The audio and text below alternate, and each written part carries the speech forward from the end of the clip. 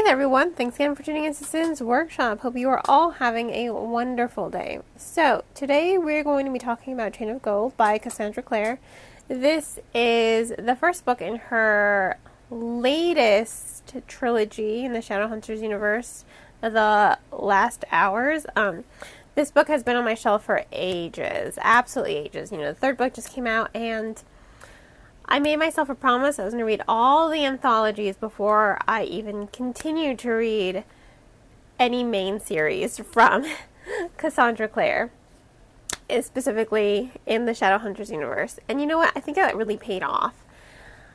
I really love the storytelling here. I feel very privileged. When you stick with an author long enough, you get to see them grow and develop. And I love seeing that. I saw that with, Christopher Paolini, for example. There are some authors out there that when they write, it's just kind of more of the same. Not that that's a bad thing.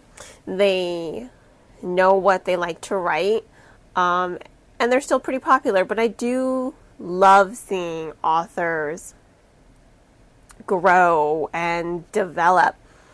And I think I'm seeing that a lot with Cassandra Clare. I mean, her storytelling is so much different than City of Bones. It feels different. And maybe it's just because I've grown as well. I'm not a teenager anymore. I'm 30, I'm 31 now. Wow. God, I feel old. But now it's more of her writing style has changed. Her technique, the way she develops a story has changed, and it's grown. And I really do like that a lot.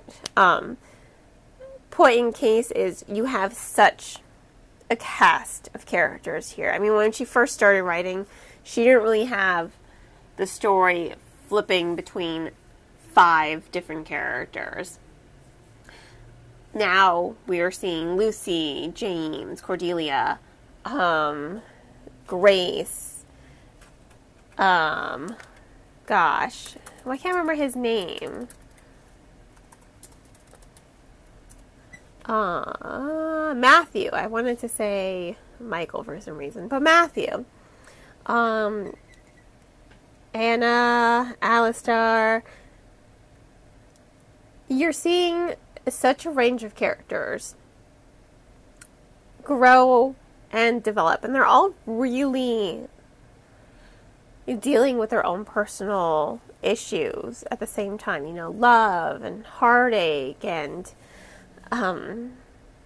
I guess you could say racism in a way. I mean, Cordelia is of Persian descent, so she does have darker skin than everyone else, and in Victorian London, that kind of does make her a bit of an outcast, even among the Shadowhunters, who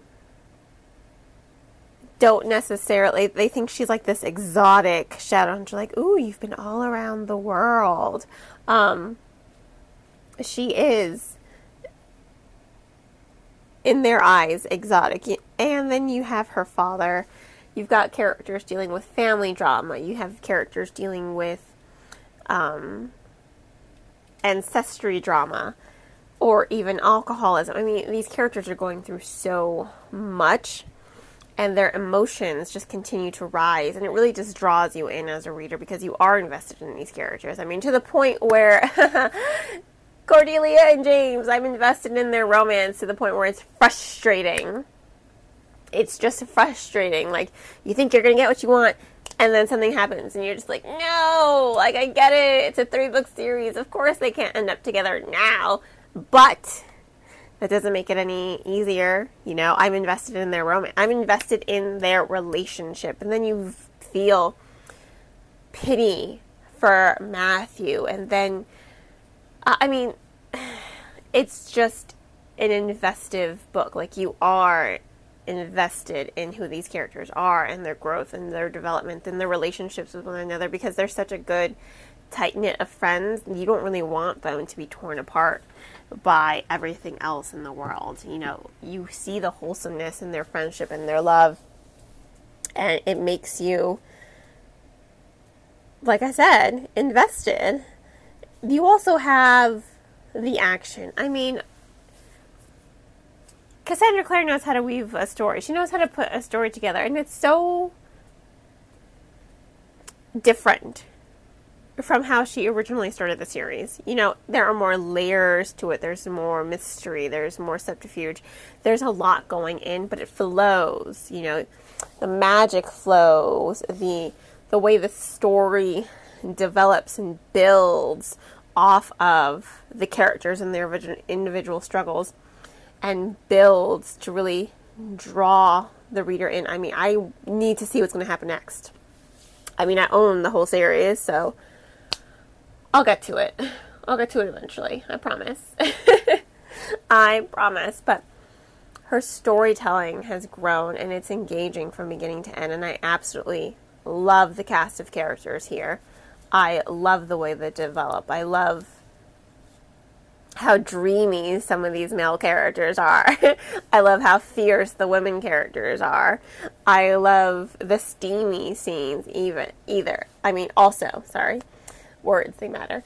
I mean, I'm invested. I love Cassandra Clare, and I loved this book, and I'm so glad. If I can give you any advice, I would say read all the anthologies first before you read the Last Hour series, because there's a lot referenced in all of those that give you as a reader a little bit more insight into the story. It's not necessary, but you're just like, ooh, I know a secret you guys don't, you know, that kind of feeling. So once again, I'm gonna have to give this book 4.5 out of 5 stars. It's spectacular. I love it.